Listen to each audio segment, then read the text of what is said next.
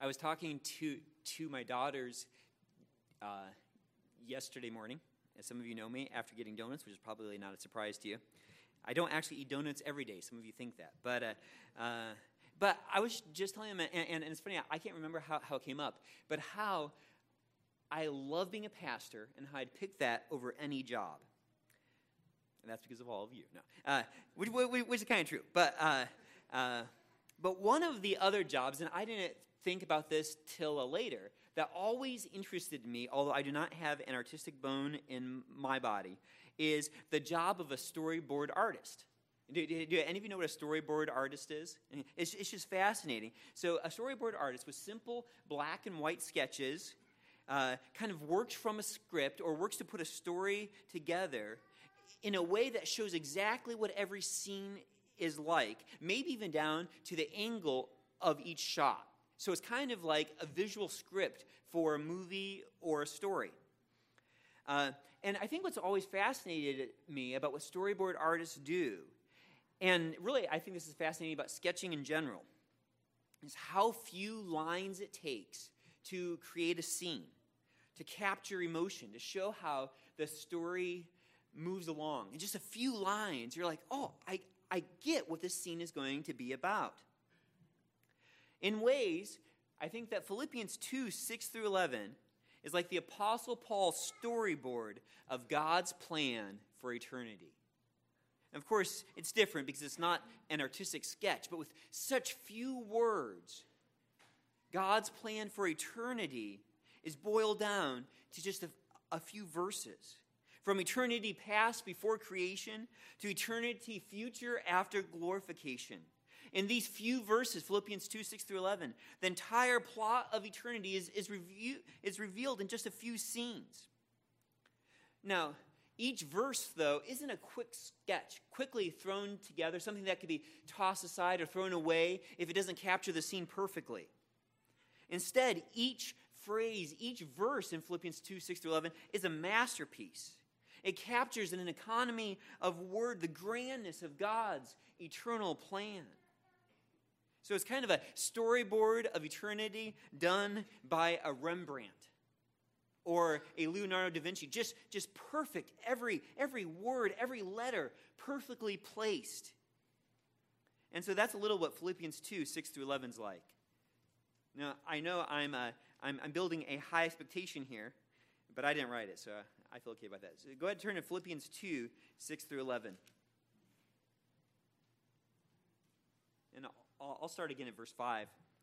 Have this attitude in yourselves, which was also in Christ Jesus. And here in some of your Bibles, this may even look like a poem or a couple verses of a song. Who, although he existed in the form of God, did not regard equality with God a thing to be grasped, but emptied himself, taking the form of a bondservant, and being made in the likeness of men. Being found in appearance as a man, he humbled himself by becoming obedient to the point of death, even death on a cross. For this reason also, God highly exalted him and bestowed on him the name which is above every name, so that at the name of Jesus every knee will bow, of those who are in heaven and on earth and under the earth, and that every tongue will confess that Jesus Christ is Lord, to the glory of God the Father. And right there we see from eternity past to eternity future, this storyboard, this sketch of what all of eternity is about. The glory of God in exalting his Son, Jesus Christ. Now, the book of Philippians is written by God's messenger, the Apostle Paul, as he was awaiting trial before Emperor Nero for his proclamation of Christ. He's writing to the church of Philippi, a church he planted about 10 years prior. It's a letter written to encourage the Philippians about how Paul in prison is doing. They loved Paul and they were concerned about him. But it's also a letter written in response to some of the concerns that Paul had heard about the Philippian church, about how they were starting to succumb to the discouragement of oppression, how they were being affected by some fractions starting inside the Philippian church. Paul begins his exhorting part of the letter in Philippians 1:27, where he calls them to live worthy of the gospel, the good news about Jesus Christ, in a way that's appropriate and fitting to being citizens of heaven.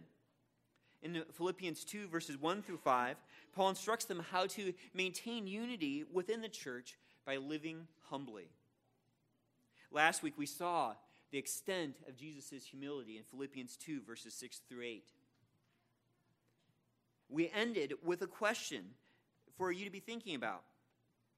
If in verse 5, Paul says, have this attitude in yourselves, which is also in Christ Jesus, this attitude of humility, if he ends with that in verse 5, and then he gives the example of that humility in verses 6 through 8, why doesn't Paul stop there? Why doesn't he end with a period there instead of going on in verses 9 through 11 to the glorification of Christ, to the exaltation of Christ? Now, it could be for Paul that the news is just too good. It's too thrilling to end, in a sense, with Christ obeying to the point of death, even death on the cross, to Christ being shamed. You can't leave Jesus dead. And so maybe that's why Paul keeps going, but he doesn't go to the resurrection next. He goes straight to the exaltation of Christ. So why does he keep going? I think that what Paul's doing here is that after he challenges them to be like Christ in his humiliation, he encourages them to be like Christ through his glorification. This is really about encouraging them as he calls them to do something hard. And in Philippians 2, 9 through 11, this morning by God's grace, the Apostle Paul reveals God's response to Christ's humility so that we will be committed and encouraged as we seek to be humble. This is about our being encouraged. It's about our commitment to continue to be humble, to maintain unity, to consider others better than ourselves, to seek what's good for others. And I think that Paul does that because honestly, and maybe you felt this, humbling ourselves to doing what's best for others can be scary, right? It can be hard. You may be left thinking, but what about me? Who's going to watch out for me? Because listen to what he calls the Philippians 2 in verses 3 through 5. Do nothing from selfishness or empty conceit. Do nothing from selfishness. How often do we do things from selfishness? With humility of mind in verse 3. Regard one another as more important than yourselves. Regard others, consider others more important than you. That is not how humans are hardwired, right? That's going to take a risk to say, wait, you want me to consider my wife is more important than me? My kids is more important than me? My care group is more important than me? My neighbors is more important than me? He says in verse 4, do not merely look out for your own personal interest. And that merely, we talked about this when we study this, is not there. It's just, don't look out for your own interest. But that's opposite, really, every instinct we have, besides our union with Christ, besides the new creature we are in Christ. Our every instinct without Christ is to look out for ourselves. So I think that Paul is encouraging them that you can do this, and he's going to tell them why. So this morning, we're going to explore Christ's exaltation first in Philippians 2, 9 through 11. And then we're going to apply Christ's exaltation to the everyday reality that it's hard for us to be humble. Okay, so we're going to look at how Christ is exalted, and then we're going to look at that truth there, and then we're going to apply it so that we're encouraged to be humble. So let's begin by exploring Christ's exaltation. So first we're going to start in verse 9. And Paul gives the reason why Christ is exalted. So if you're there taking notes, we're going to start in verse 9 with the reason for the exaltation of Christ. And that's what Paul begins in verse 9. For this reason also. Or if you're in the ESV, therefore. Or this is why. Or that's why. And he's pointing back to what Christ has done. What follows in verses 9 through 11 is God the Father's response to Jesus' humility in verses 6 through 8. We looked last week at the contentment of Christ, that being equal with God, being in the form of God, in the essence of God, being God the Son, he doesn't use that deity for his own advantage, but he's content being the Son, doing what the Father commands. We looked at verse 7, how he empties himself. And Paul explains how he empties himself by taking on the form of a bondservant, being made in the likeness of man. He humbled himself by becoming man. In verse 8, being found in appearance as a man, he humbled himself by becoming obedient to the point of death, even death on the cross. That he demonstrated that humility through obedience. So because of Christ's humility, because of his contentment and his emptying himself and his obedience, God the Father responds by exalting him. For this reason, now Jesus wasn't surprised that the Father exalted him. He wasn't surprised that the Father honored him. The Son of God had been looking forward to this exaltation by the Father. See, Jesus had taught repeatedly what is a principle with God. Matthew 23, verse 12. It says, "Whoever exalts himself shall be humbled, and whoever humbles himself shall be exalted." Jesus knew that God exalts the humble. He quotes that same phrase again in Luke 14:11, in Luke 18:14. 3 times in his ministry, Jesus quotes this. "Whoever exalts himself shall be humbled, and whoever humbles himself shall be exalted." This is God's pattern here of responding to both pride and to humility. Those who are proud are humbled, and those who are humbled are exalted. It's a concept that was taught before Jesus in the Old Testament. Proverbs 18:12. "Before destruction, the heart of man is haughty, but humility goes before honor." Again in Proverbs 29, verse 23. "A man's pride will bring him low, but a humble spirit will obtain honor." It's clear that God exalts those who humble themselves. This teaching continues after Jesus in the New Testament. His brother James says in James 4:10, "Humble yourselves in the presence of the Lord, and he will exalt you." The Apostle Peter learned this from the Lord Jesus in 1 Peter 5:5. "Clothe yourselves with humility toward one another. God is opposed to the proud, but gives grace to the humble." Just bring those verses together, that this was in Jesus' mindset throughout his ministry. As he humbled himself, he could look forward to being exalted. Jesus prayed on the night of his crucifixion in John 17, verses 4-5. He's speaking to God the Father. "I glorified you on the earth, having accomplished the work which you have given me to do." And I think that work that he's given him to do is not just all the works of obedience, but he's even looking forward a little bit further to the cross that he's going to go through the next day. And he's like saying, "Father, I've done everything you've given me.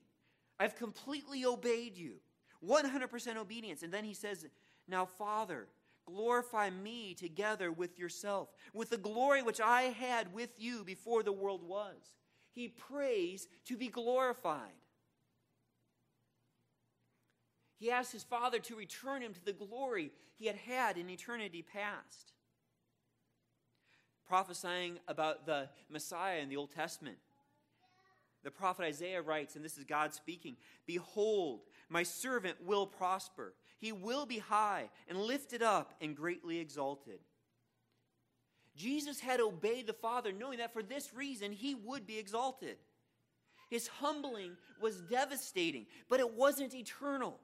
His humbling was tragic, but it was only a temporary humbling. Whoever humbles himself shall be exalted. The point is, Scripture is clear, and that's what Jesus looked forward to being exalted by the Father. So that's the reason. For this reason, we see in the beginning of verse 9. So that's the reason for the exaltation of Christ. Next, we're going to look in the second half of verse 9 at the act of exaltation. At the act of exaltation. How does God the Father exalt his Son? In verse 9, God is the subject of the sentence here. God, and then it's followed by 2 verbs. Highly exalted him and bestowed on him. And that's how God the Father exalts his Son. Now, highly exalted is not a word that has a comparison. Okay? It's not exalted him more than he had been exalted, which would be very difficult to think about God the Son being exalted more. He was exalted, but then God exalted him a little bit more. It went from like a 9 to a 10 on the glory scale. No, the idea here is that he broke the glory scale. There's no way to measure his glory. God exalted him with infinite glory, similar to Psalm 97, verse 9. The psalmist says, "For you are the Lord most high over all the earth. You are exalted far above all gods." He doesn't mean that Yahweh is a little bit better than the other gods or at the top of all the gods. No, he's in a whole other class. He's incomparable. He's unique, like Jeremiah 10 verse 6 says. "There is none like you, O Lord. You are great, and great is your name in might." Some say there's always room at the top, but not when it comes to God's Son. God's capacity to exalt Christ had been exhausted at his ascension, even as his wrath had been extinguished upon Christ at his crucifixion. When Christ was crucified, God's wrath was poured out upon him, and now exaltation is poured about him as high as it could be. The Father directs the universal spotlight on his Son and says, "Look at him, worship him. Nothing compares to him." God had super exalted Christ, had supremely honored him. And then it describes how that's done. "And bestowed upon him," it says in verse 9, "bestowed on him the name which is above every name." He builds upon the verb here, highly exalted, and shows how he highly exalted him. He's kind of amplifying the meaning of that verb. The Father, and what this word bestowed means, is to give graciously, to give freely. The Father didn't bestow this honor on the Son begrudgingly, but willingly. He wasn't submitting to peer pressure in the court of heaven, saying, "Come on, you should do this." Just as much in Romans 8:32, the same word is used. "He who did not spare his own Son, but delivered him over for us all, how will he not also with him freely give us all things?" In Christ Jesus, we are freely given us everything we need. God freely, graciously bestowed on him, on his Son, the name that's above every name. So what then does God graciously give? What is this name that is above every name? Now, Paul doesn't tell you right here what that name is. He kind of lets the suspense build. But I think for us, since we're dealing with it now, we should go ahead and kind of spoil this here. It says, "Bestowed on him the name which is above every name." So that at the name of Jesus, now that's not the name there, we'll see that. "Every knee will bow of those who are in heaven and on earth and under the earth, and that every tongue will confess that Jesus Christ is Lord to the glory of God the Father." And that is the name that God the Father bestowed on his Son, the name Lord. Now, maybe that seems like an anticlimactic name to you, right? Like, Lord, I expected something bigger. But you may know that in the Greek version of the Old Testament, the name of God, Yahweh, is translated Lord. There is no higher name for a first century Jew than the Lord. It is the name of God himself, the name of Yahweh. The fact that Paul would say this is shocking, especially now, not maybe for us, because we know that God the Son, that Jesus Christ is God. But for a first century Jew, this would have been wild. Listen to what Isaiah 42 verse 8 says. "I am the Lord." And in your Bibles, that L-O-R-D is in capitals there. It's referring to Yahweh. "I am Yahweh, that is my name. I will not give my glory to another, nor my praise to graven images." He says that. I will not give my name to anyone else. And that's exactly what God the Father does here. Gives his name to another. To God the Son. Now, we know in a sense, though, he's not giving his glory to another. Why? Well, John 10, verses 30 explains why. "I and the Father are one." This is incredible. It is the nature of who God is, that he is Father, Son, and Spirit, one God in three persons. "I and the Father are one." So when he says in Isaiah 42, verse 8, "I will not give my glory to another," he doesn't. When he says, "I will not give my name to another," he gives his name to his Son. And what's going to be amazing here is that he gives his name, Yahweh, Lord, to the man Jesus Christ. Right? So this is something new here. That God the Son has taken on human flesh. He looks at his Son in heaven, the man Jesus Christ, and he super exalts him, graciously giving him his own name. He proclaims, this Jesus, this man before you, he is Yahweh. That's shocking. Now, he's not making his Son Yahweh. He's recognizing that his Son is Yahweh. And he's honoring him. He's super exalting him.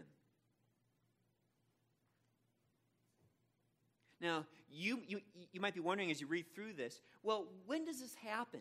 When does the Father highly exalt his Son? When does the Father bestow on him the name which is above every name?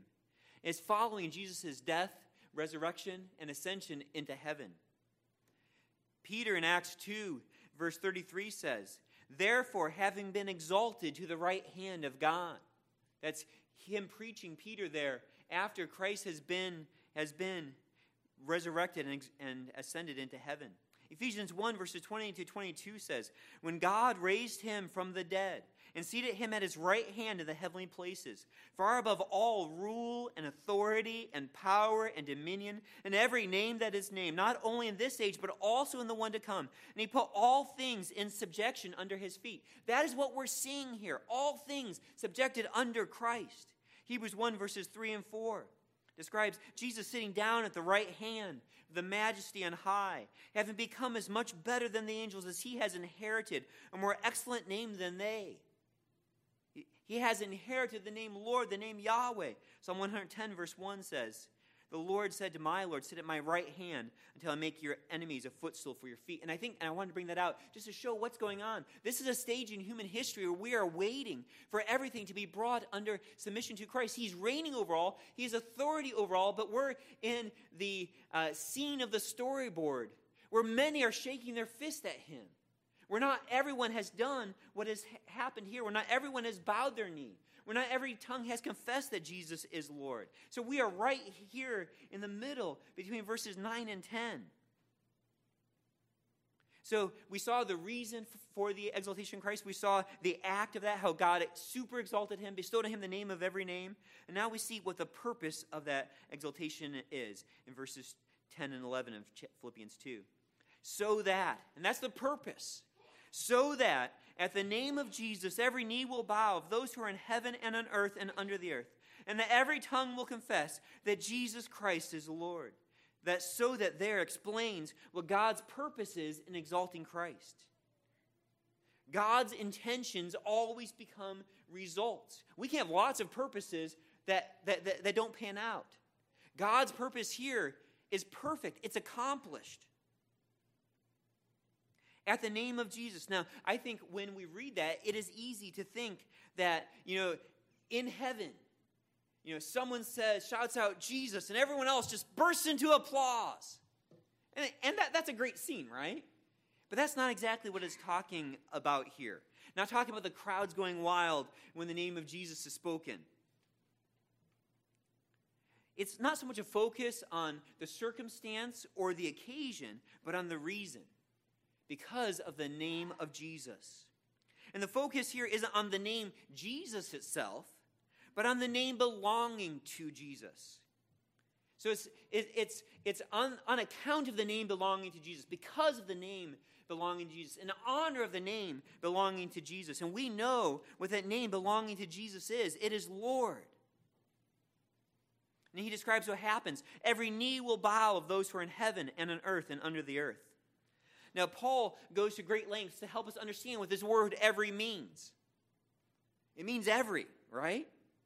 It's every intelligent being, not just humans, but angels as well. The visible and invisible, whether in heaven, on earth, or under the earth. And whether that under the earth is referring to hell, whether it's referring to those who are dead, waiting for the final state. It's every personal being, whether it's referring to demons in hell. But the point here isn't so much to classify everything in the universe. It's to talk about the exhaustiveness. Everything every personal being, everywhere in creation is going to bow to Jesus Christ. Paul's purpose here is to express clearly the universality of Christ's lordship. And the point here is not just those who willingly submit to Jesus Christ. When it says every knee will bow and every tongue will confess that Jesus Christ is Lord, it's not just referring to those who willingly submit to him, but everyone will. And we'll talk about that more in a minute. Now, if you notice in your Bibles, it says every knee will bow. And it's in capital letters there. It's because it's a quote from the Old Testament. Paul has in mind there Isaiah 45, verse 23. I'm going to read it to you. It's God speaking. I've sworn by myself. So God makes an oath by himself. There's no one greater he can swear by. I have sworn by myself. The word has gone forth from my mouth in righteousness and will not turn back, that to me every knee will bow. Every tongue will swear allegiance. God swears by himself because there's no one greater to swear by. God has promised that everyone will bow to him, that everyone will confess who he is. Paul looked forward to this unbreakable future event when every creature will bow, every creature acknowledge that Jesus is Lord. Now, this doesn't mean that the demons or the souls in hell have repented, that they've had a 180 in their affection. No, instead it means that they are forced to bow the knee, though not willingly, that they are compelled to confess that Jesus is Lord. Their stiff necks are not willingly bent in adoration, but they are broken, still trying to resist God's plan, still resenting God's glory. One commentator says, the one that was completely obedient now must be completely obeyed. Every person in this room will one day bow to Jesus Christ. Will it be now, when there's promise of forgiveness, or later, after the potential of being forgiven has forever passed? Will it be now, in love of your gracious Master, or later, when you will not receive any grace ever again in any form from the Master? Will it be now when you perceive that you need life, or later when you persist eternally in your rejection of the one who had offered you life? See, a soul in hell doesn't say, I love you, Lord. They are forever shaking their fists against God. They are going to be forced to bend their knee. They're going to be forced to confess that he is Lord. So are you going to bow now or later? Will it be now when you get to look forward to the eternal pleasure of his presence? Or later, when you'd sooner return to hell than spend another minute in the presence of Yahweh? Those who are bowing and confessing aren't saying, I love it here. There are pleasures here forevermore. They're saying, I can't wait to get out of here. Send me back to hell because I hate him. That is the reality of the choice that you are making today. Every knee will bow to him, and every tongue will confess. But today is the day of salvation. Whoever believes in him will have eternal life. That's his promise. Come to him and be saved. I don't want you to be there being forced to bow your knee, but loving bowing your knee. So we've seen so far the result of the exaltation of Christ. We looked at the act of that. We saw the purpose of it. Now we're going to look at, or we saw the reason, the act, and the purpose. We're going to look at the culmination of the exaltation of Christ. And in a sense, this is kind of an overflow of the purpose. But this is where all of this is going towards. This is how the exaltation of Christ, where it culminates in. And we see that at the end of verse 11. That every tongue will confess that Jesus Christ is Lord to the glory of God the Father. The Father's bestowing his own name on Jesus culminates in the Father's glory. To the glory of God the Father. The very thing that the Son craved was the Father's glory. His eternal motivation had been to see his Father glorified. Before the cross, Jesus had prayed in John 17:1, Father, the hour has come. Glorify your Son, that the Son may glorify you. Isn't that incredible? He understood who he was. He understood he had humbled himself to be exalted. Now bring me glory that I may glorify you. That was his prayer. And what we see here in Philippians 2, 9 through 11 is the answer to that prayer. The Father is not threatened in any way by his Son's glory. The Son's glory is for the Father's glory. God the Son will always be submitted to God the Father. 1 Corinthians 15, verse 28 talks about that. When all things are subjected to him, to Christ.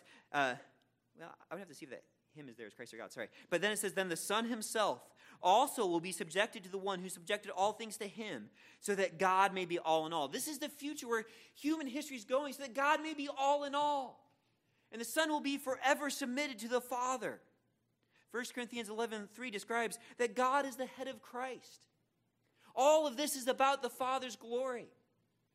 The Father turns a spotlight of all creation onto his Son. And his Son is a mirror, directing that spotlight back to the Father. It's all to the Father's glory.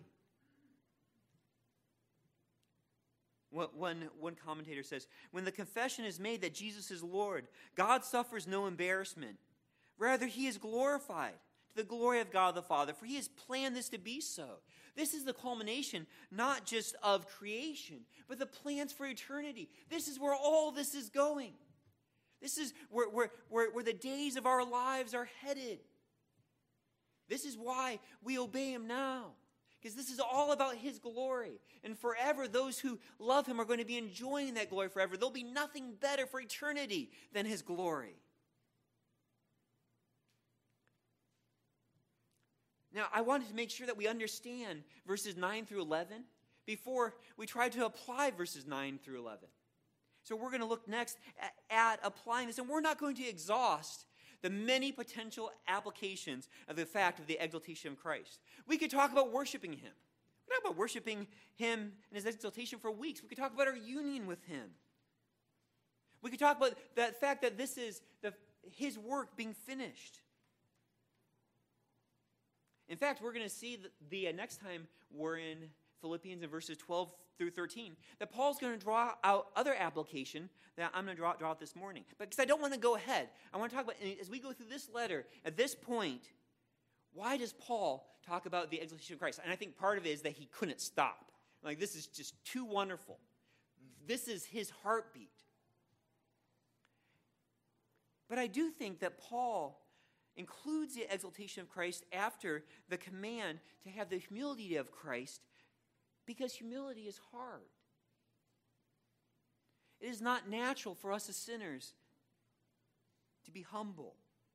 We talked about how it can be scary in a sense. You may be tempted to say, but what about me? Right? If I'm only concerned about others, who's going to watch out for me?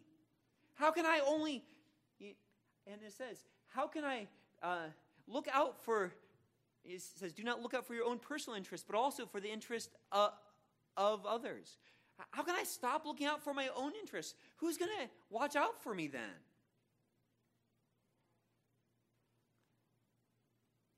We might wonder, is it worth it? Is all this dying to myself worth it? It feels like no one else is doing this. See, Paul, and remember that they were having friction in their church. I won't say that it was to the point of the church falling apart, but it had started. So what was to drive them to listen to what Paul was saying when others weren't? So we're going to look at 4 ways to be encouraged by the exaltation of Christ as we seek to be humble. The first 2 of these we're going to spend more time on. These last 2 will be shorter. So don't get nervous at some point here, like, oh, this is going to go on for a while. Okay. So first, when you humble yourself, wait for your Father's reward. Wait for your Father's reward. And I feel awkward saying that. And maybe some of you feel awkward hearing that. But Jesus didn't feel awkward saying that. We already looked at Matthew 23, 11 and 12. But the greatest among you shall be your servant. Whoever exalts himself shall be humbled. Whoever humbles himself shall be exalted. Jesus knew his Father's plan. He knew his Father's heart. The Father loves humility. Now, while humility was natural for Christ. It is supernatural for us. It is a work of grace in our lives. Without union with Christ, we cannot have this likeness to Christ. We can't be humble like Christ without Christ. Now, as we look at how Jesus motivated them, he says, whoever humbles himself shall be exalted. He's motivating them with being exalted. It's a little weird, right? Right? That might even feel like, is that okay, Jesus? Now, it may sound humble to reject a desire to be exalted. But it's not humble to ignore the reward that the Father is offering. A reward for you as you do what Philippians 2, 3, and 4 says. Do nothing from selfishness or empty conceit, but with humility of mind regard one another as more important than yourselves. Do not merely look out for your own personal interest, but also for the interest of others. Have this attitude in yourselves, which is also in Christ Jesus. And I think that we can say, if it's not humble to reject the reward that God promises, that Christ is offering, and he offers it multiple times, it's proud to ignore this promise. Really, it's humility to listen to it. It's proud for you to assume that you know more about how someone should be motivated than Jesus does. So when he motivates you by exaltation, you should listen.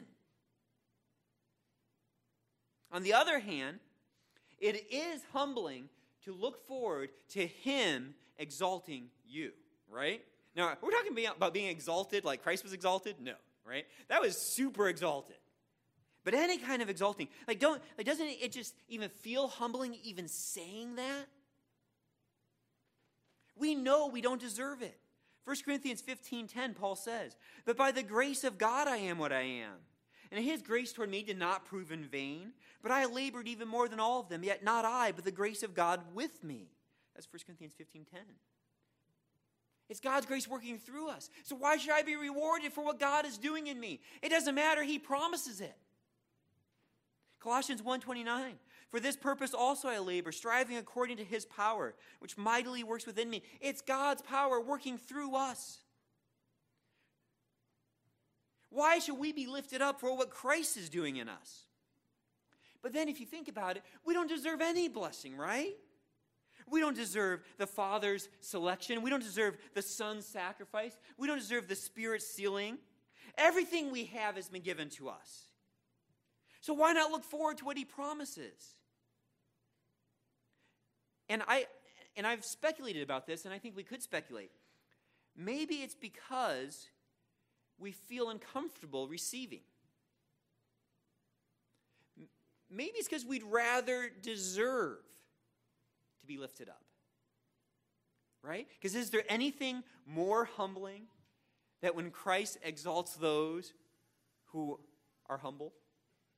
Right? We don't deserve any of that, but he gives it to us. And we're going to be saying, I don't deserve this. And he's like, I know. But it brings me glory, and that brings my Father glory. So be motivated by it. It wasn't selfish for the Son to look forward to exaltation. And Dennis read earlier, Hebrews 12:2. That Christ, for the joy set before him, endured the cross, despising the shame, and sat down on the right hand of the throne of God. He was looking forward to this. He was looking forward to being on the other side of the cross. So as we fight to humble ourselves, as we fight to look out for others' interests more than ourselves, listen to your Father's promise and want him to exalt you. Of course, this is ultimately about his glory, right? But look forward to that reward. You get to participate in this. So remember that when you're tempted to not be humble. Next, when you humble yourself, trust your Father's faithfulness. When you humble yourself, trust your Father's faithfulness. So look forward to your Father's reward, wait for that, and trust your Father's faithfulness. Now, maybe it's just me, because I'm particularly selfish, but when you read Philippians 2, verses 3 through 5, do you feel any nervousness? You can just go ahead. Your Bibles are open. Go ahead and just look at that.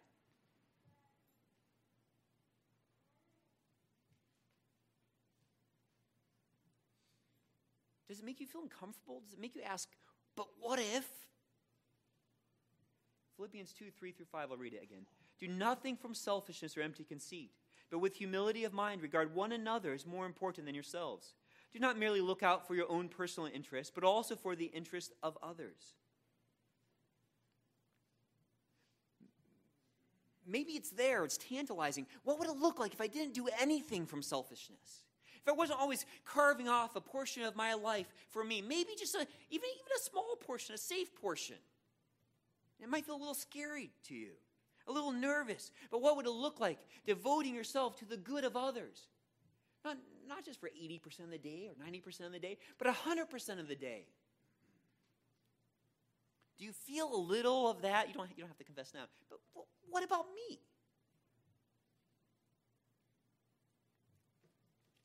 John 12, verses 23 to 26, and this is fantastic. Jesus answered them, saying, the hour has come for the Son of Man to be glorified. He's looking forward to his crucifixion. The hour has come for the Son of Man to be glorified. Truly, truly, I say to you, unless a grain of wheat falls into the earth and dies, it remains alone. But if it dies, it bears much fruit. So he's talking about himself. If I die, I'm going to bear much fruit. But if I don't die, nothing good can come from it. But he's applying it to everyone else too. Listen what he says in verse 25. He who loves his life loses it. And he who hates his life in this world will keep it to life eternal. That's what Paul's talking about in Philippians 2, 3 through 5. He's talking about hating your life. Rejecting being in it for yourself in any part of it. In verse 26 of John 12, Jesus says, if anyone serves me, he must follow me. You have to be like me if you're going to serve me. And then he says, and where I am, there my servant will be also. He calls you a servant. If anyone serves me, the Father will honor him. And there's that encouragement again. Serve him by dying to yourself, and the Father will honor you. You don't have to have your back. You don't have to be concerned about your rights. You don't have to watch out for yourself. Serving Jesus requires following Jesus, and following Jesus requires dying to yourself. And yet serving Jesus will, in the end, result in you being honored by the Father. So we have to ask ourselves, as we think about this, is humility worth it? Is dying to my own interest worth it? Jesus made the promise he will honor you. He will lift you up. But you have to believe that the Father is faithful if you're going to die to yourself. If you're going to become the servant of those around you. The Lord is going to do what he says. Numbers 23, verse 19 says that God is not a man that he shall lie, nor a son of man that he shall repent. Has he said, and will he not do it? Or has he spoken, and will he not make it good? God is going to do what he says. He will honor those who die to themselves. Psalm 31, verses 1 through 5 expresses this attitude. And you're going to notice here that Jesus refers back to verse 5 while he's on the cross. So I just kind of wanted to set the stage for Psalm 31, verses 1 through 5. In you, O Lord, I have taken refuge. Let me never be ashamed. In your righteousness deliver me. Incline your ear to me. Rescue me quickly. Be to me a rock of strength, a stronghold to save me. He's totally trusting in God's faithfulness here. For you are my rock and my fortress. For your name's sake, you will lead me and guide me. You will pull me out of the net which they have secretly laid for me. For you are my strength. In verse 5, into your hand I commit my spirit. What Jesus said on the cross. You've ransomed me, O Lord, God of truth. And it's that attitude there of completely entrusting ourselves to him who judges justly. What 1 Peter 2:23. Saying no to ourselves because we are trusting ourselves into the Father's hand. See, through God's grace, you can consider others more important than yourself. You can seek their interest. You can exhaust yourselves to see the elect saved and to see the saved flourish. You can be forgotten about. You can be slandered and misrepresented. You can endure shame because you've entrusted yourself to him who judges justly. That's how Jesus lived. It's for the joy set before him. Exaltation was on the other side of the cross. He knew his Father was faithful. So he could entrust his Spirit into his Father's hands as he gives up his last breath. And we can too. He's faithful. He will honor those who die to themselves. I told you we had 2 long ones. We've got 2 short ones here. When you humble yourself, remember your Father's plan. When you humble yourself, wait for your Father's reward. Trust your Father's faithfulness, but also remember your Father's plan. And this is really an overflow of the previous 2 points, but I think it bears bringing attention to. Your Father has this expansive, complex, glorious plan. In War and Peace, I haven't read it. Someday, I thought about reading it. I've started it. You start reading it. How many of you have tried War and Peace? Okay, great. We're a very literate crowd. Okay, there's like a lot of names. There's 600 characters in War and Peace. It's a daunting read. In God's plan, there are billions of characters, right?